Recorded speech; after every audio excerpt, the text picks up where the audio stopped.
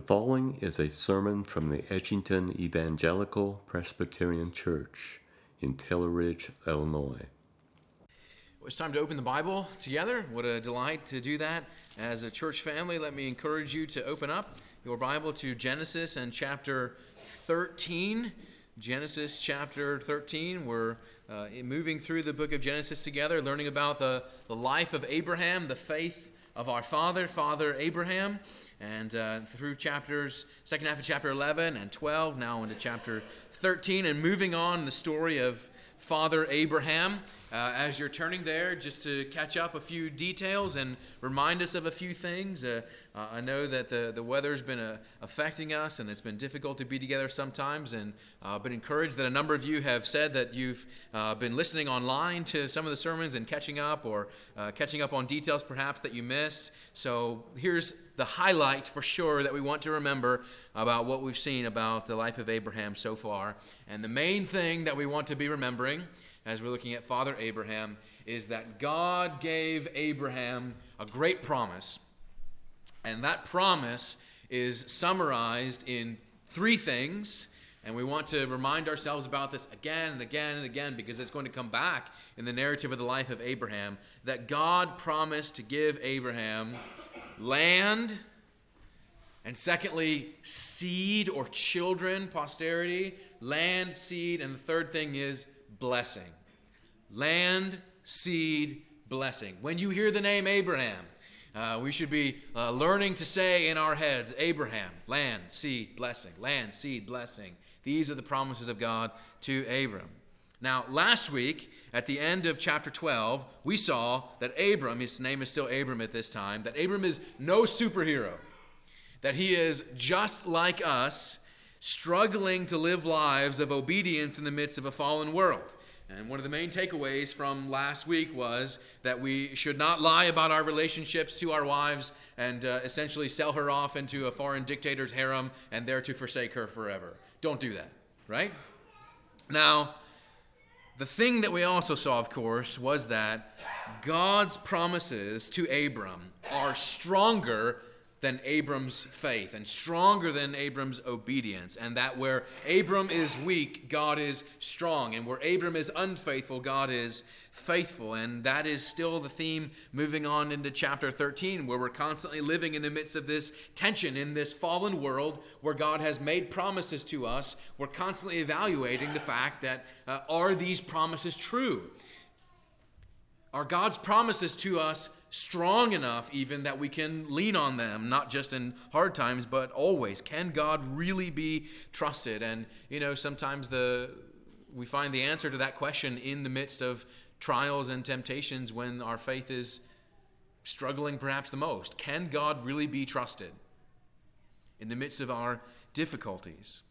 This week, what we're seeing in chapter 13 is Abram's faith will again be tested, but rather than showing us an example of how not to obey, which is what the second half of chapter 12 showed us Abram's disobedience. Now in chapter 13, we're going to see another test, and we're going to see what it means to live by faith and trust in the promises of God when we are tempted, when there are things that would draw us away to fix our eyes on other things rather than God himself. So we'll see again a test that Abram faces, and also another character as well. But first, let's ask God's blessing upon his word, and then we will read the text together.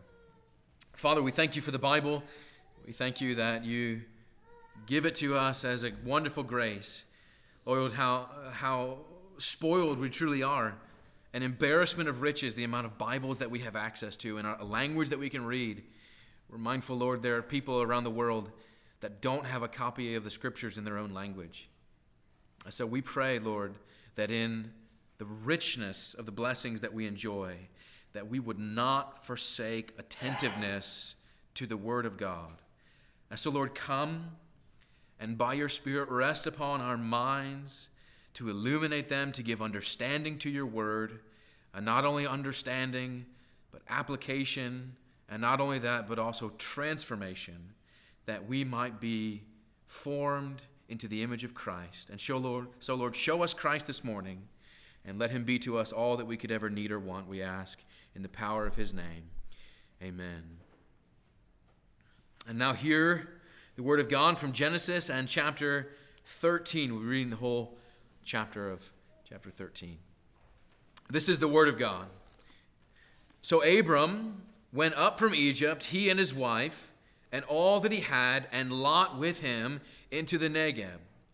Now Abram was very rich in livestock, in silver and in gold, and he journeyed on from the Negeb as far as Bethel, to the place where his tent had been at the beginning, between Bethel and Ai, to the place where he had made an altar at the first.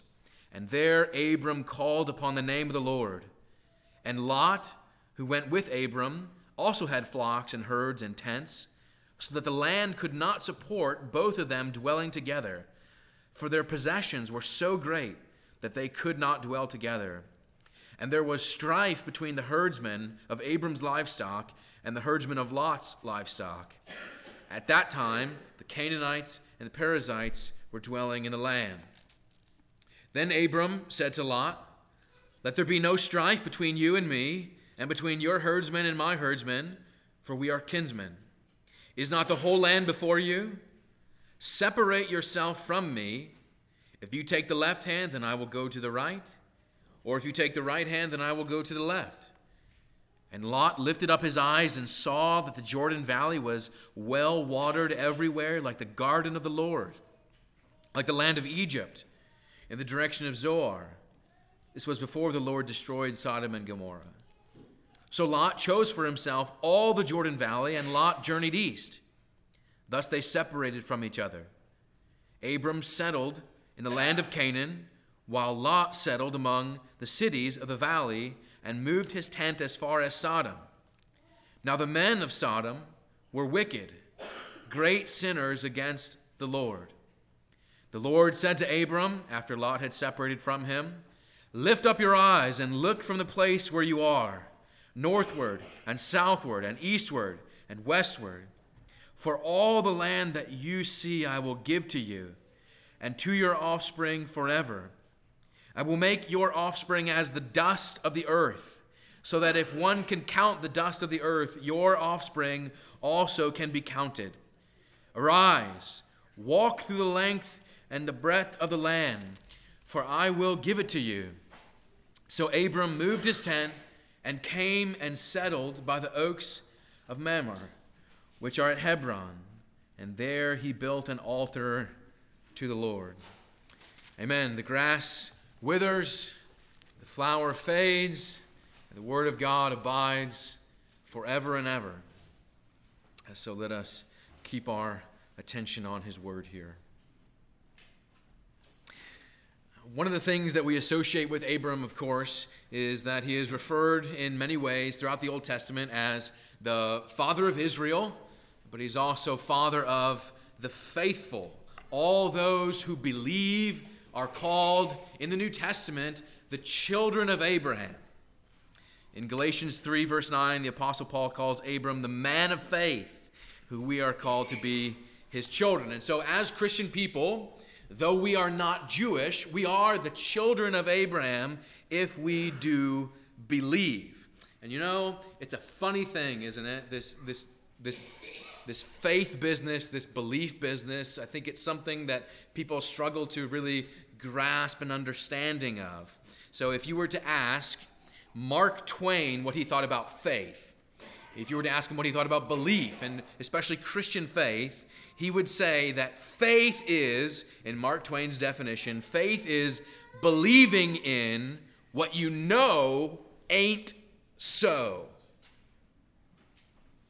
Mark Twain says faith is believing what you know ain't so.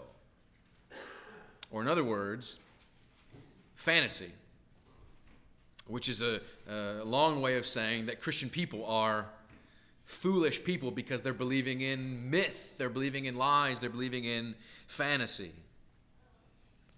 Believing what you know isn't so. But if you ask Jesus, Jesus, on the other hand, said in John chapter 20, "Blessed are those who have not seen and yet believe." And so there's this interesting tension in this idea of Christian faith. So much so that oftentimes people describe Christian faith as blind faith. We don't know We're not sure. We just believe, and it's blind faith. Now, of course, if you ask Mark Twain, his understanding of faith based on fantasy, he might say that blind faith is foolish faith. And there are also people who try to suggest that what Jesus is saying here means that you have no clue, but you just believe. But this whole Christian faith business, this whole Christian belief, understanding, is more than just blind faith. Christian faith is more than blind faith. In fact, Hebrews chapter 11 says that faith is the assurance of things hoped for and the conviction of things not seen. Assurance and conviction. Okay? Christian faith is not blind. Christian faith is not blind faith. It is based upon assurance and conviction. And what I want us to see in our passage this morning is that Abram exercises faith and lives in faith. And Abram's faith is not blind. It is built upon assurance and conviction of God's promises. And you and I, if our faith is to be growing, also needs to be built upon assurance and conviction. Not just blindness, not just ignorance, but truth. Biblical faith is not full understanding, but full trust in the promises of a faithful God. And we want to see that in 3 different ways this morning as we look at this text. And the first one is, you see in the first 7 verses, we want to see Abram with his faith after his failure. So as you're looking at the beginning of chapter 13, we remember the fact that Abram is on his way back from the fiasco in chapter 12 down in Egypt, where he totally blows the circumstances that the Lord God calls him into, and he's on his way back into the land of Canaan after the Lord has redeemed him and delivered him from the bondage of his wife in Pharaoh's harem down in Egypt. You see him in verse 1 of chapter 13 traveling back, it says, into the Negeb, and then in verse 3 it says, as far as Bethel, and in verse 4 he winds up in Shechem. Verse 4 says, to the place where he had made an altar at the first. Now, it doesn't say that it's Shechem, but if you look back in chapter 12 and verse 4, the place where he first made an altar to the Lord was this place of Shechem.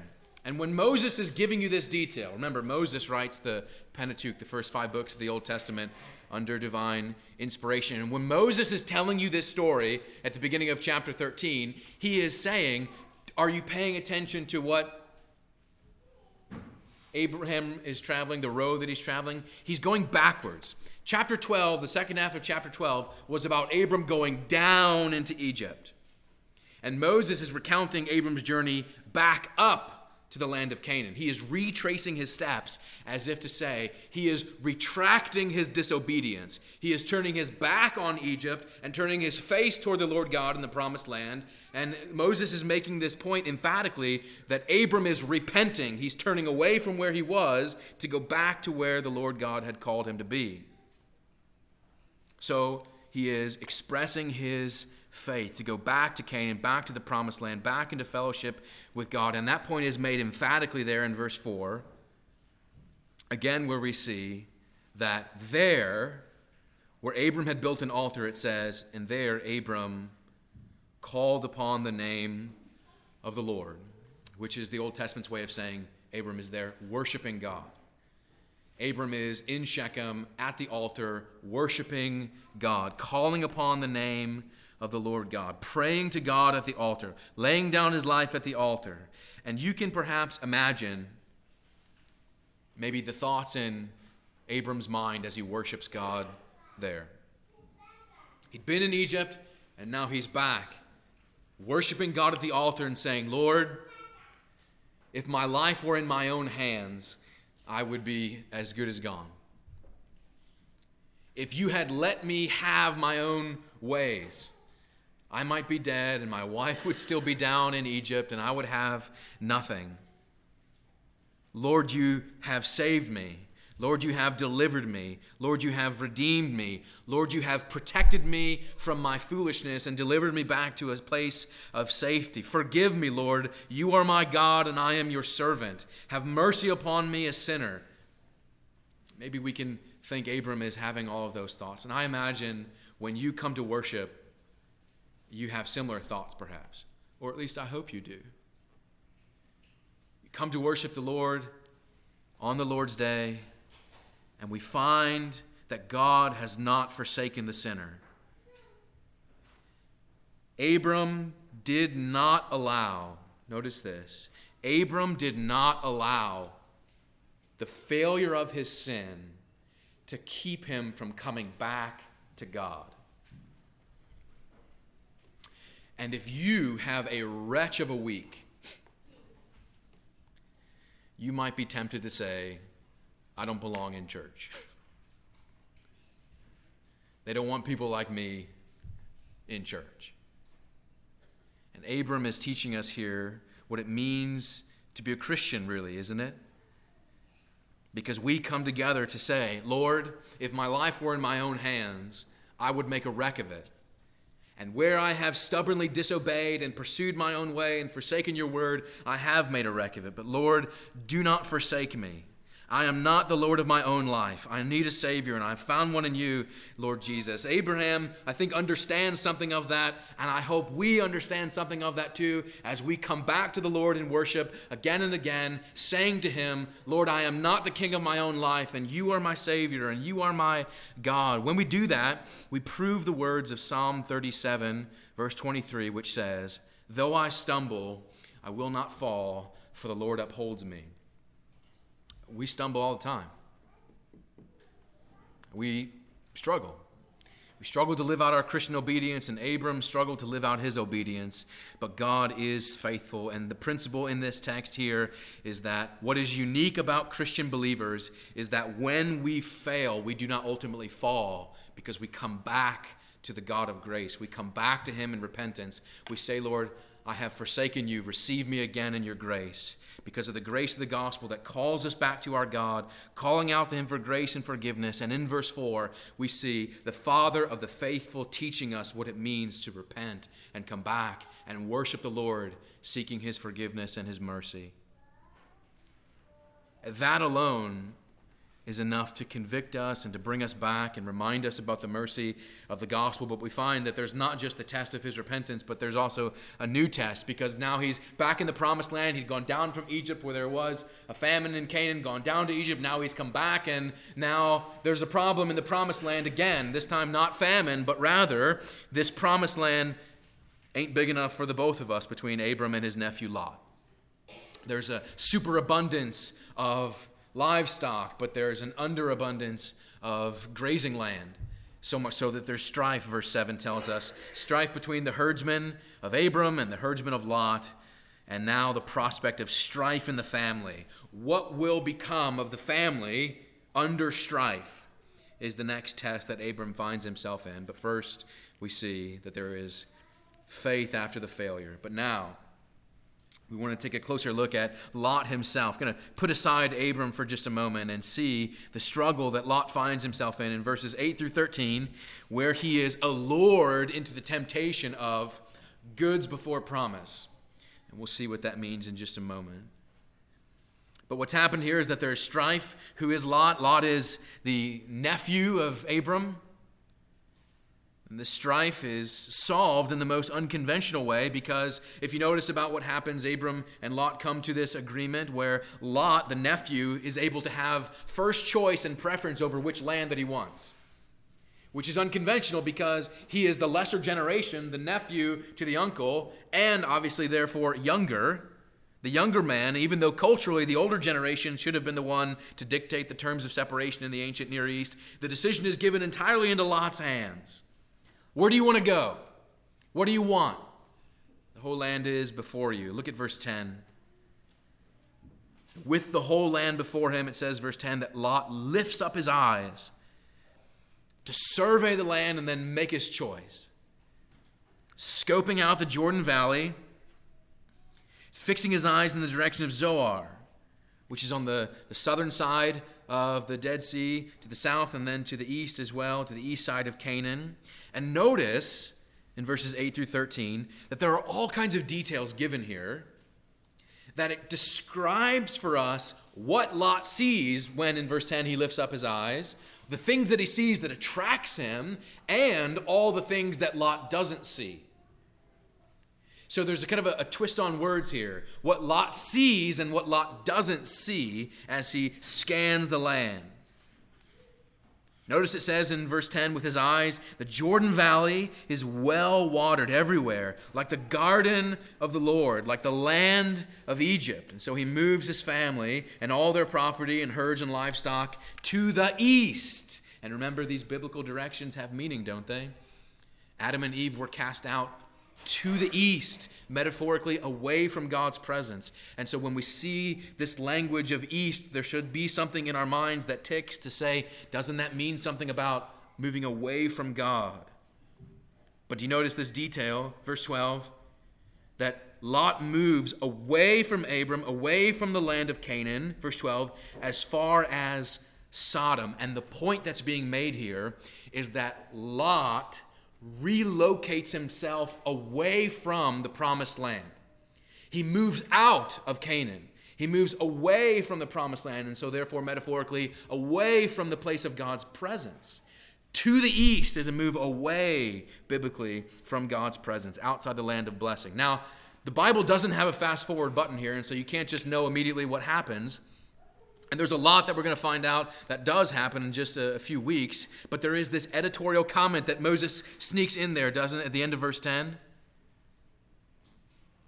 That Lot's choice of this region includes this particular place that is eventually going to experience a great destruction.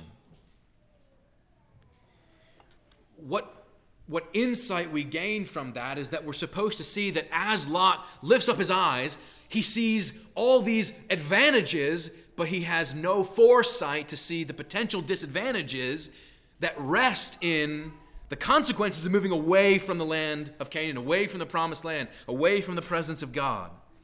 Because when Lot looks, he sees what looks like a garden, the garden of the Lord.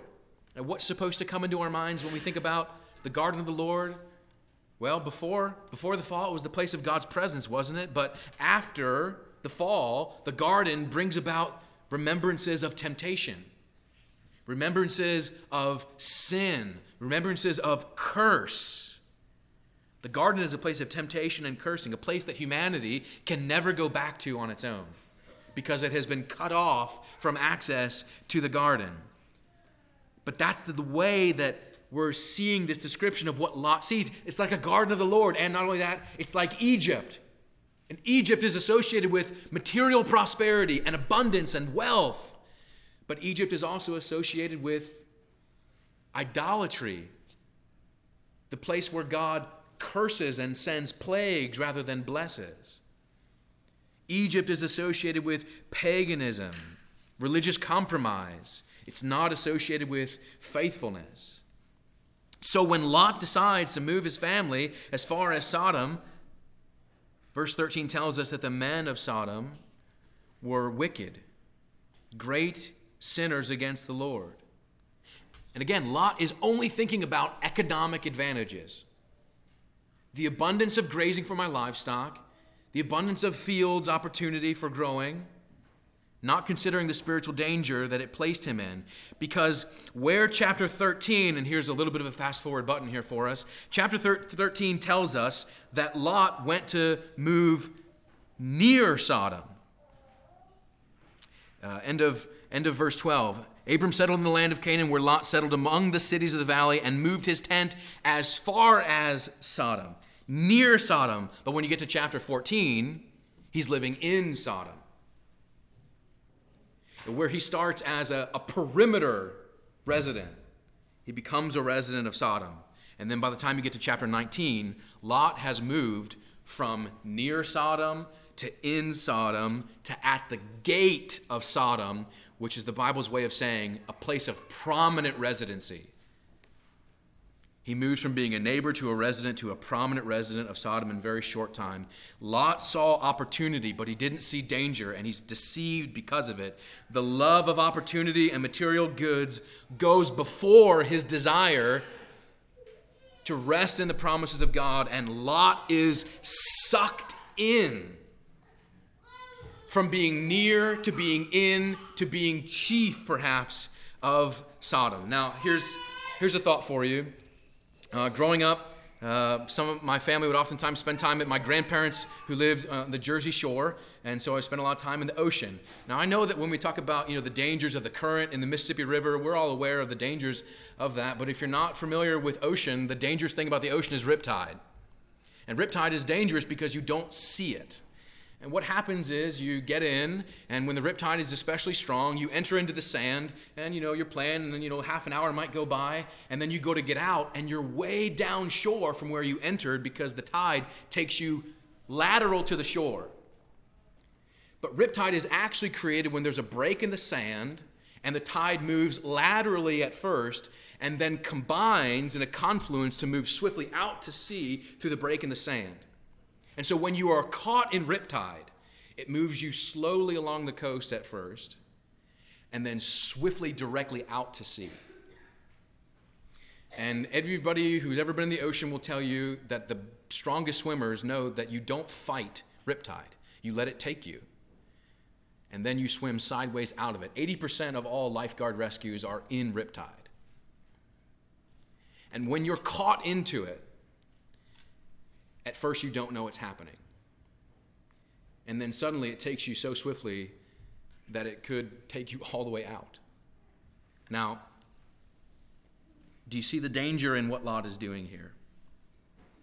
He is caught up in what he doesn't see, in the danger of what will be, and we have this future sense of understanding about it. And here's the point. You and I oftentimes at first don't apprehend the danger in our temptations. We don't see the potential ruin that our temptations bring into our lives when Satan tempts us with the notion of, you can do this. You'll never get caught. No one will find out. This won't hurt you. Go ahead and have a little bit. You deserve it. And Satan draws us in with this temptation, and we go from walking a path of Christian obedience to maybe crawling along that path, to maybe standing still in the path, and then looking aside to other paths and deciding that this is better, and so I step away from Christ and onto the other road. And Jesus tells us that there are only two roads, and the other path is wide, and it's full of people who seem to be having a wonderful time, and on the surface it's wonderfully attractive and compelling, and Jesus says it leads to death. And Lot is being allured into the temptation away from God's presence and towards Sodom, leading to death. On Wednesday, I was working on this, right? Polar vortex doomsday, right? But it was deceptive, wasn't it? Because it was a beautiful day out the window. Blue skies, lots of sunshine. And if you stepped outside, you stepped into certain death. It's deceiving. And sin is deceiving. And Lot is being deceived here. And here we are learning that the character of faith is not to be blind, but to see the truth and rest on the foundations of a faithful God. Not like Lot is doing, but rather like Abram. So let's see then in the third place, what Abram experiences is rather grace between sight in verses 14 to 18. The strife between Abram and Lot is settled, and Abram allows Lot to have his choice. But we're told that Abram, verse 12, he settles in the land of Canaan, which is exactly the land that God would told him that he would have. And I don't think we're supposed to read this text as if Abram was, tossing some dice and saying, Lot, have what you want and I'll take the rest, as if he was somehow risking his residency in Canaan. But rather, when it came to the issue of land, Abram let Lot have his choice because Abram is learning to trust that God will do what he said he will do. When he said to Abram, you will have this land, Canaan, this promised land. So Abram is saying, Lot, it's here, take what you want. The land is open to you. Have what you wish. I will receive what God gives to me, the land of his promise, the land of Canaan. And it seems that what has happened is that Abram has learned down in Egypt that God is true, that God is faithful to his word, and it has helped his faith to grow. And trials oftentimes produce the strongest growth in our faith. And Abram's faith is blessed and renewed with this promise that God says, I will do what I have said I will do. Now notice there's this play on words, okay? In verse 10, we saw that Lot lifted up his eyes, right? And he perceived material abundance, and he missed the spiritual danger. In verse 10, Lot lifted his eyes. But in verse 14, the Lord says to Abram, Abram, you lift your eyes. Lift your eyes, verse 14. Look north, south, east, west. For all the land that you see I will give to you and to your offspring forever. It's that promise of land. This land will be your land. Verse 16, I will make your offspring as the dust of the earth, so that if one can count the dust of the earth, your offspring also can be counted. There's that promise of seed, posterity, children. The Lord is saying to Abram, my word is true and my promises are good, and I am reaffirming them to you because you've trusted in me. This land shall be yours. You shall have this inheritance of the offspring. The Lord is saying to Abram, your faith, when it rests in me, rests on firm foundation. This is what I will give to you. And the Lord invites Abram to walk the length of the land, walk the breadth of the land. It's a demonstration of what we call sphere sovereignty. The Lord is saying, walk it. Everywhere you go, it'll be yours. This land of promise.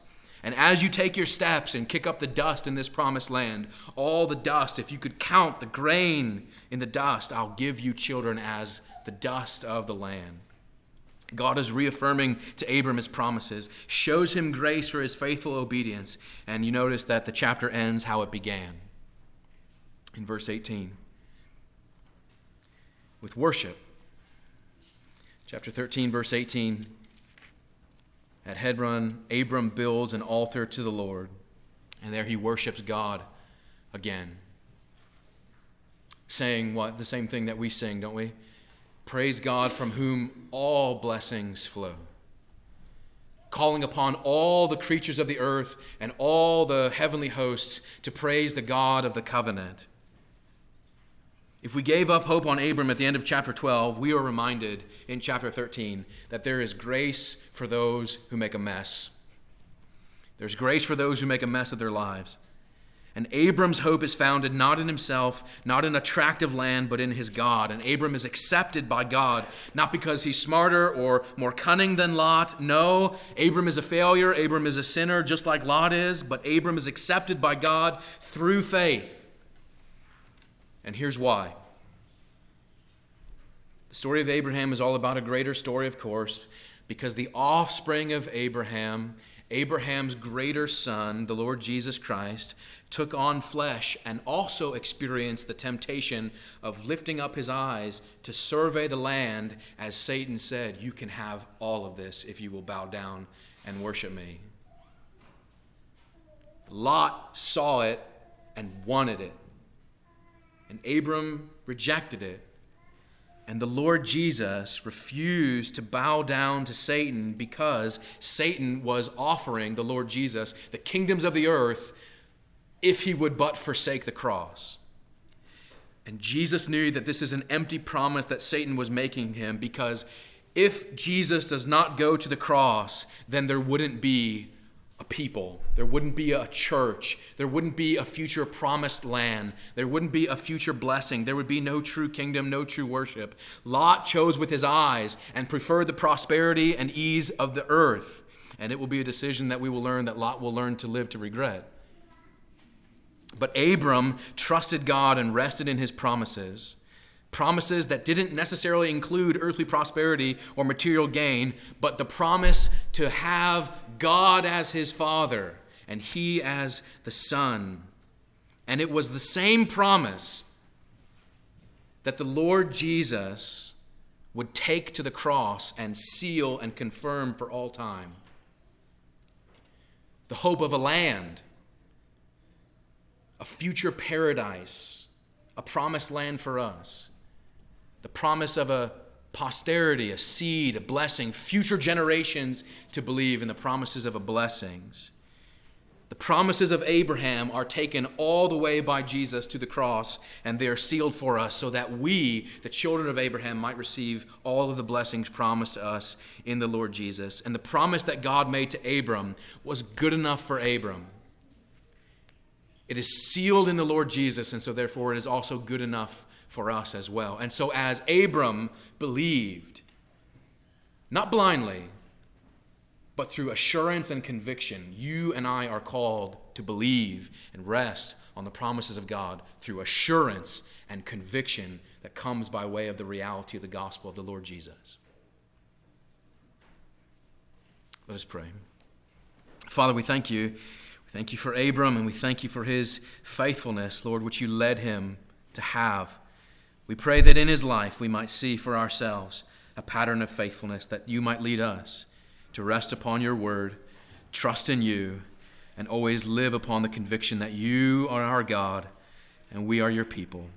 We pray that you bless us now in the power of Jesus' name. Amen. Thank you for listening to today's sermon. If you would like more information about our church or its ministries, please visit edgingtonepc.org. May God bless and keep you.